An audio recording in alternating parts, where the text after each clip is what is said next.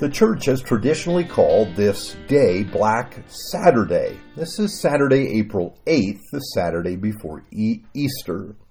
The reason is because the body of Jesus was in the grave.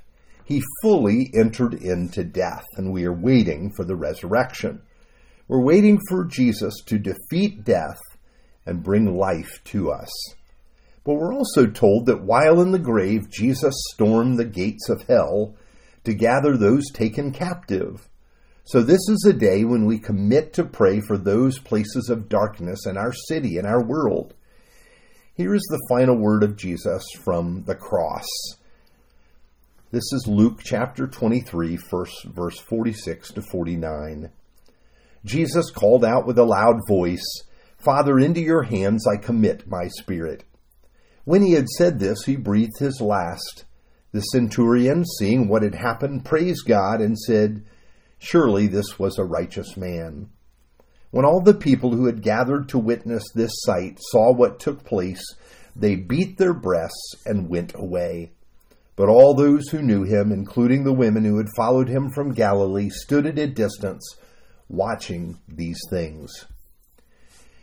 Years ago, I bought a battery-powered blower to blow the leaves off my driveway into the waste pile along the street where we live. Now, the battery lasts a while, but there's a point when the battery becomes too weak to power the blower. The designers planned for this and created a final chirp to signal the time when the battery must be charged once again. The fatigue of being kept up all night, of being scourged with a whip, of having to carry his own cross to the place of the skull outside the city was too much for Jesus. Many victims of crucifixion remain alive on the cross for days. Jesus was dead before sunset on Good Friday. Now, his last words tell us a lot.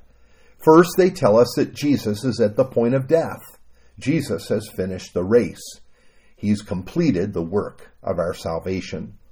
The Apostle Peter explained it like this: when they hurled their insults at him, he did not retaliate. When he suffered, he made no threats. Instead, he entrusted himself to him who judges justly. That's 1 Peter 2:23. Yes, the whole ordeal at the cross is the Lord Jesus entrusting himself to his Father. He reached this point without cursing his adversaries. Indeed, he prayed for his enemies. He did nothing to strike back at those that struck out at him. Each step of the way, even under the worst treatment and pressure, he remained steadfast in his trust in the Father. He prayed the night before to his Father, "I have brought you glory on earth by finishing the work you gave me to do. And now, Father, glorify me in your presence with the glory I had with you before the world began." That's John 17:4-5. Yes, this is what is coming. It's glory for Jesus. The final word should not surprise us, because this is what Jesus has always done. When he was praying with bloody sweat, he was surrendering himself to the will of the Father. Here is the last word, the word spoken when the battery has run out. Jesus is a man and not Superman. He does not have superhuman strength. He dies as man and God. So what will happen when Jesus dies? He's in the hands of his loving Father. He trusts the Father in everything. I wonder if we do. Do we trust the Father when dark days come, when we are weary and worn out, when we can go no further on our journey, when our death looms? You see, when Jesus is dead, his body will lay cold in the tomb. He must trust the Father. Now, before we think this last word is one of resignation, we need to remember what happened at this point. As Jesus breathed his last breath, the centurion at the foot of the cross saw and heard his word. He praised God right then and there. It was a remarkable moment because this word of Jesus was one of victory and not defeat. It was one of life and not of death. Jesus was dying, and the centurion had never heard anything like this. Even death was overtaken by victory. Here is the hint that life is coming. Death cannot hold him. Jesus enters death with the victor's shout, not with a cry of the defeated. Death, where is your sting? Grave, where is your victory? Jesus has defeated sin, and death cannot hold him, and it will not hold him. Not everyone understands this.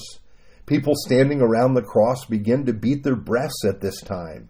This is a sign of defeat and not of victory, a sign of resignation. They see the death of Jesus and miss his triumph.